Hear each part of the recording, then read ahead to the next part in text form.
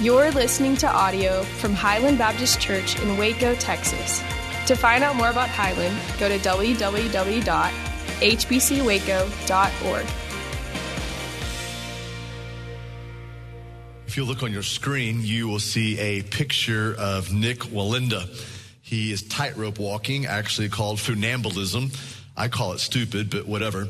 Nick was tightrope walking across Niagara Falls. This is a picture from 2012. He is 200 feet up, about an equivalent of a 20-story building, and he is tightrope walking over Horseshoe Falls.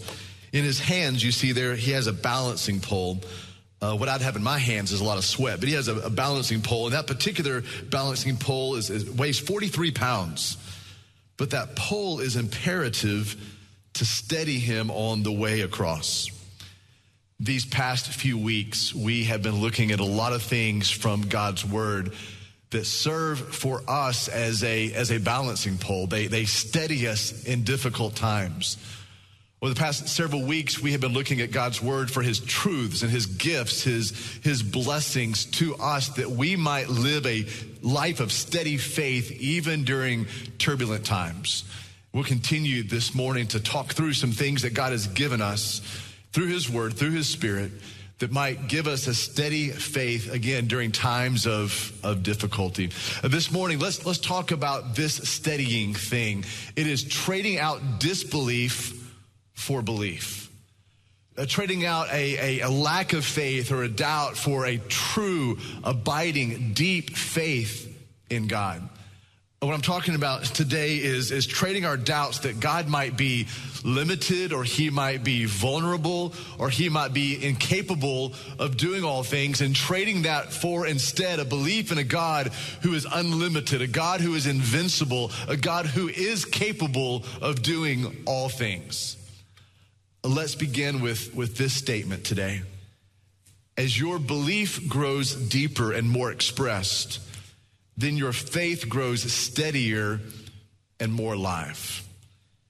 As your belief grows deeper, as it grows more genuine, and as your faith and belief grows more exercised or more expressed, then your faith begins to grow steadier. It begins to become more consistent, and your faith begins to become more alive. It's more seen, it's more evident, it's more active in you. So let me say it again. As your belief grows deeper and more expressed, then your faith grows steadier and more alive. Would you turn with me, please, to the Gospel of Mark this morning? It's the second book in the New Testament, the second Gospel, Matthew, Mark. And let's go to Mark chapter 9 together. And I would encourage you, even ask you this morning, to turn to this passage with me. We'll be in this passage the remainder of the morning for the totality of this sermon. So I'd encourage you to open up God's Word and let's go to God's Word together. It's in Mark chapter 9. Let's begin in verse 14. It's an incredible story, and I do not want you to miss this today. Mark chapter 9. Let's begin in verse 14 together.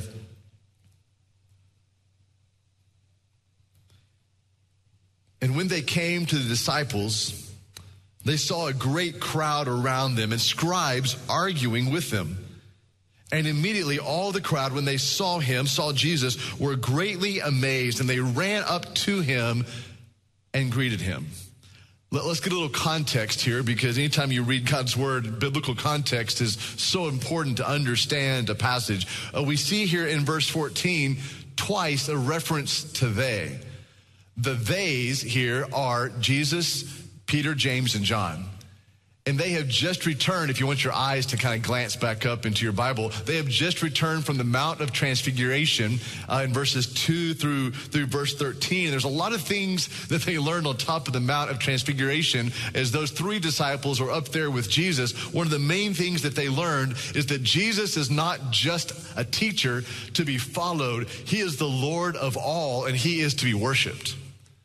On the Mount of Transfiguration, Jesus takes away all the middle ground.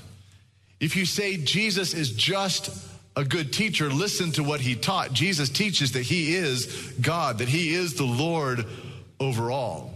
So Jesus is either nothing or Jesus is everything. And on top of the Mount of Transfiguration, those three disciples knew then and now know forever that Jesus is everything. And so those 3 disciples and Jesus come down the mountain and they see the other probably 9 disciples. And look what it says in verse 14. And people were gathered around those disciples. And surprise, surprise, the scribes were arguing with those disciples. Verse 15, the crowd sees Jesus and runs to him. When they run to him, look how the ESV describes this. They were greatly amazed. Now, why was the crowd greatly amazed? At this point, at least in this short narrative, Jesus has done nothing but walk on through the crowd. Perhaps they were hearing the stories of this Jesus who in previous chapters, who had already begun some incredible miracles, incredible display of his power. But maybe they were amazed because of the afterglow of the radiance of God's glory on Jesus. This is not on your screen this morning, but it is in your Bible. Go back to verse 3 and look what it says. It says, and his clothes, the clothes of Jesus, became radiant. They were intensely white, as no one on earth could bleach them. So maybe Jesus was still glowing with the radiance of the glory of God as he approached that crowd. Maybe that's why the people ran to him and they were greatly amazed. And look at verse 16. And he asked them, what are you arguing about with them? I love that Jesus asks this question because he already knows the answer. He is the Lord over all. And he comes and he's like, what are you arguing about? He knows the answer. And Jesus is going to do the same thing a little bit later on in this story in verse 21 when he asks a question of which he already knows the answer. Well, why would Jesus ask a question that he already knew the answer to? Well, simply, I think it is this. He's drawing people into his story. And he's meeting people where they are. He is trying to draw out of people their fears, their concerns, their arguments. And so he asks that question. And isn't this reality?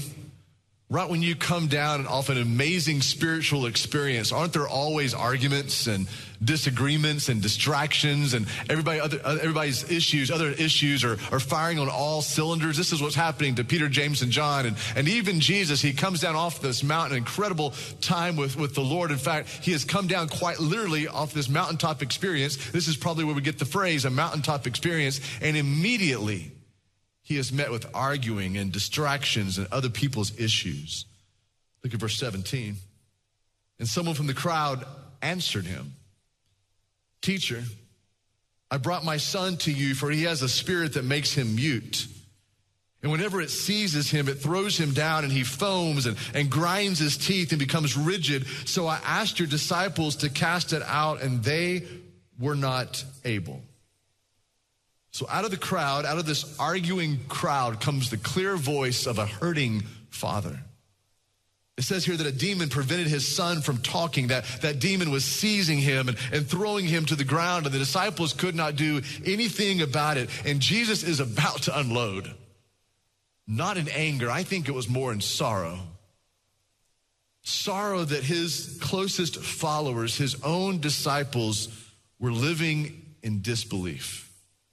And Jesus does not hold back. Look at Mark chapter 9, verse 19. And Jesus answered them, O faithless generation, how long am I to be with you? How long am I to bear with you? Bring him to me.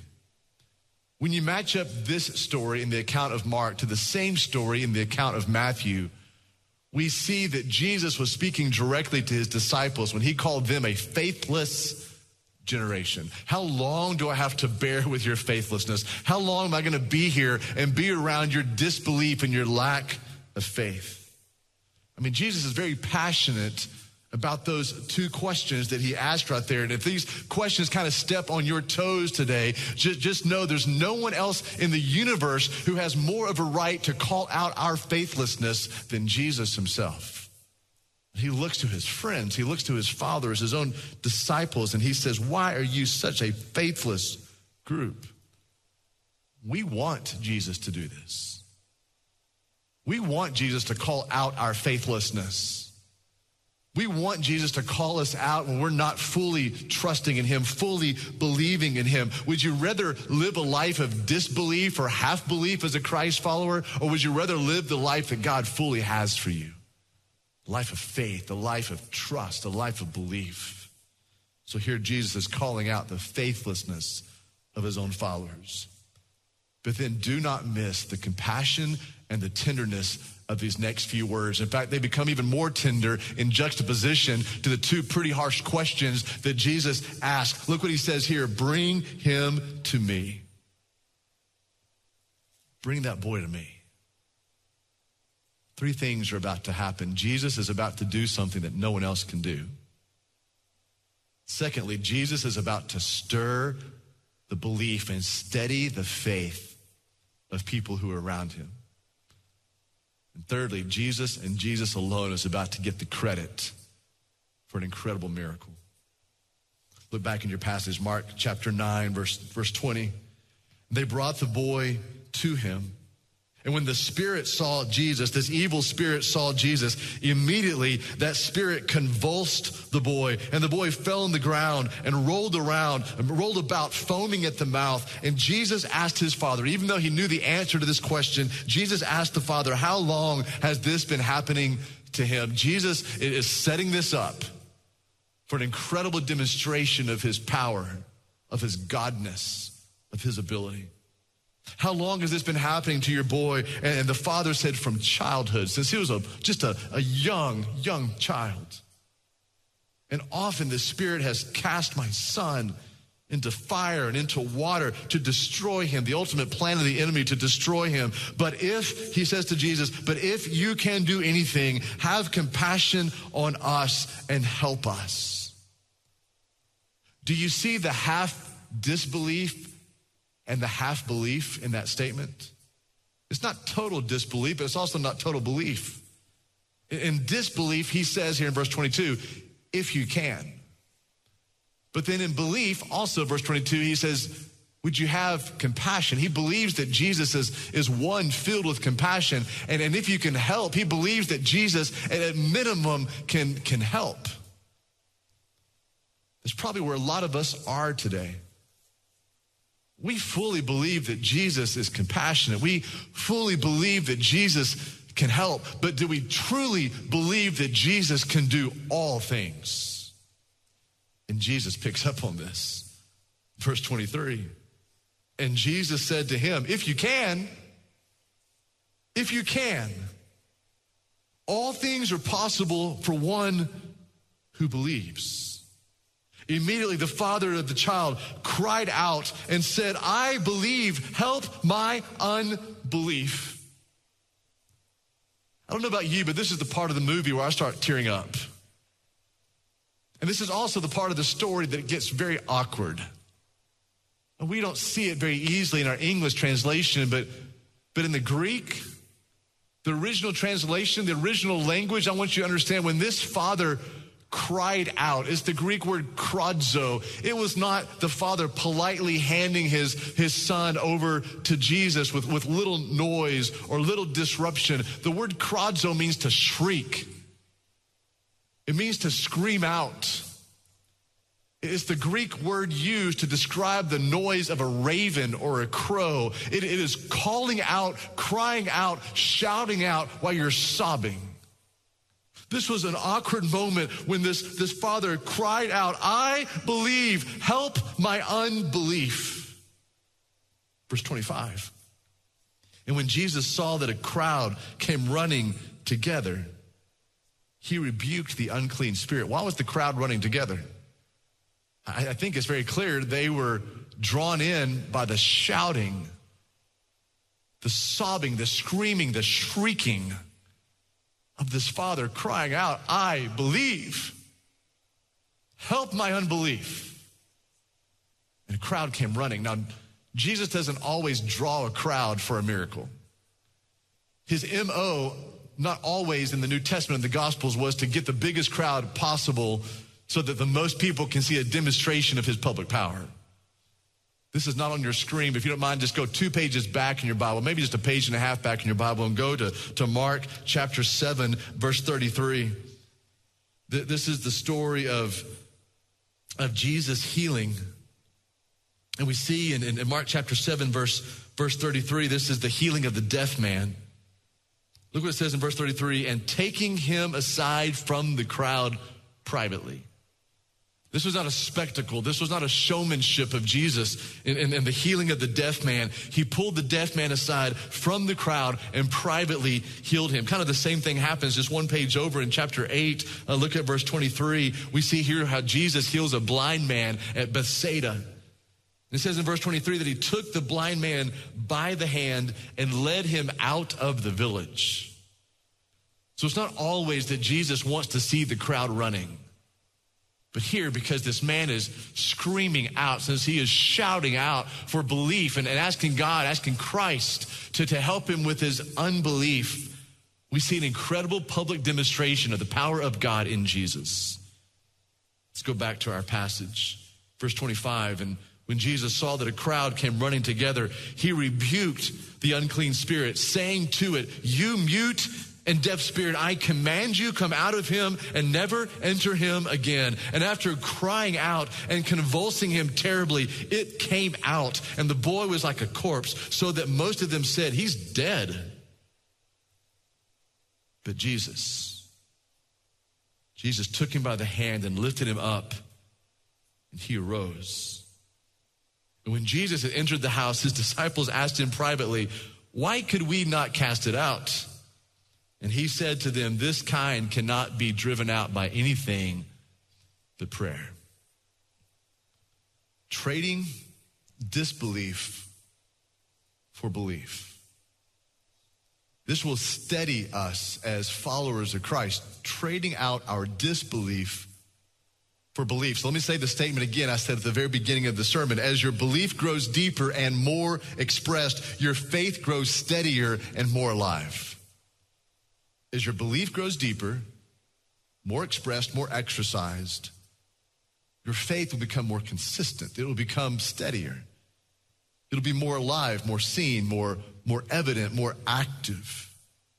So how then do we trade disbelief for belief? What does it look like trading disbelief that we struggle with for belief that is certain that God can do all things?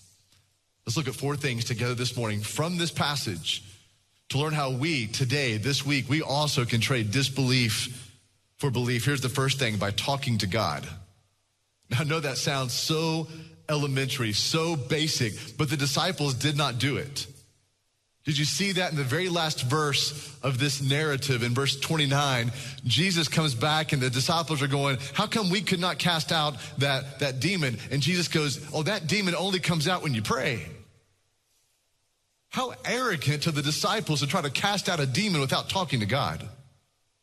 How clueless they were that they were inadequate. They did not have strength to do this on their own, but instead needed to be talking to God, praying to the Father. Really, only one character in this entire story outside of Jesus expresses a need to talk to God. And it was not the disciples, nor was it the scribes. It was the father of this boy. You trade for belief. You trade disbelief for belief by talking to God, because you will never, ever put your full trust, your full faith in someone you do not know. So we press into knowing the Father. We talk to him, something the disciples missed out on. We trade disbelief for belief by talking to God. Second thing, by acknowledging that you struggle with disbelief. That is actually a pretty good place to start in trading disbelief for belief and acknowledging, if you do, and I assume so many of us, maybe all of us at some point or another, we struggle with a lack of belief. We struggle with disbelief. And it was not this Father's holiness that accessed the power of Jesus. It was his helplessness. It wasn't the perfection of this father, the boy, that got him into an entrance into the demonstrated power of God in Christ. It was the fact that he could not. He was helpless. This had been his boy who had experienced this since he was a young child. Jesus, look what it says in verse 23. Verse 23, Jesus said to him, "If you can, all things are possible for one who believes." In essence, I don't think I'm taking this out of context. In essence here, Jesus says, "I can if you believe." And immediately the father says, "I'm riddled with doubts. I'm not 100% there. I want to be there. Jesus, would you help me in my unbelief? What a great place to be. Jesus, would you give me the grace to believe? This might be the most simple, most pragmatic thing you can take from this sermon today. It's a simple prayer. Jesus, would you give me the grace to believe? I believe, but would you help my unbelief? What a simple prayer you can pray right now. Simple prayer you can pray this afternoon. A simple prayer you can pray this week, that you acknowledge that there are times in your life that you struggle with disbelief. Oh God, would you give me the grace to believe? Third thing, trading disbelief for belief by bringing Jesus your most treasured things. By bringing Jesus your most treasured things, you will never grow in belief if all you're handing to Jesus is the under-treasured things in your life. I'm not asking you if you trust the Father with small things. I'm asking, do you trust him with the big things in your life, the significant things in your life, the valuable things in your life, the things that you most treasure in your life? Are you willing to give those things to Christ and believe, to bring him your most treasured things? You will never trade disbelief for belief until you're willing to lay before Jesus the things that you love the most. Look at this in the story in verse 20. And hear this. If you can, place yourself in this story as someone in the crowd and listen to the cries of a father. Verse 20, and they brought the boy to him, to Jesus. And when that evil spirit saw Jesus, immediately that spirit begins to convulse the boy. And the boy falls on the ground. And this young boy is rolling about and he's foaming at the mouth. And Jesus asks his father, how long has this been happening to him? And this father, certainly in great grief and agony, watching this happen publicly to his young son, says, since he was a baby, since he was a boy from childhood, and often it has cast my son into the fire. Often that spirit has cast my son into water. That spirit desires to destroy my son. But if you can do anything, would you have compassion on us and help us? This father was laying his treasure, his son, before Jesus. One of the most valuable things in this father's life. And in belief, even half belief at this point, he lays this treasure before Christ. Here's the fourth thing I want you to see from this passage. Trading disbelief for belief, you do that by recalling his faithfulness and waiting for his present work. You remember the past, how faithful, how good, how generous God has been. And then you wait. I know that's the least favorite word of an American. You wait. You wait for God to do his present work. There's something happening here in verse 25 and verse 26. You're a sharp congregation, a sharp church. You probably caught it. It took me a long time to catch these two things here in this passage. But would you please see this with me? Begin in verse 25 with me again. And so when Jesus saw that a crowd was running together, he rebuked that unclean spirit, saying to it, you mute and deaf spirit, I command you, you come out of him, and you never enter him again. And after the evil spirit, crying out and convulsing the boy terribly, that spirit came out, and the boy, listen to this, was like a corpse. So that most people there were saying, he's dead. You've killed this boy. He was mute, and it seems to get worse. Now he seems to be dead. You know who wasn't worried in this story? Peter, James, and John. They had just seen Jesus lit up with the glory of God. They're not wringing their hands. They're not sweating. They're recalling what they had just seen, the power of the glory of God falling upon Jesus and the Father declaring out loud, this is my son. So Peter, James, and John, even though things seemed to get worse, to move from mute to dead, they were recalling the faithfulness of God. They were recalling the power of Jesus. They knew this Jesus. They knew what he was capable of doing. I think some Christians, we struggle with this. We don't see God doing something right now in our lives.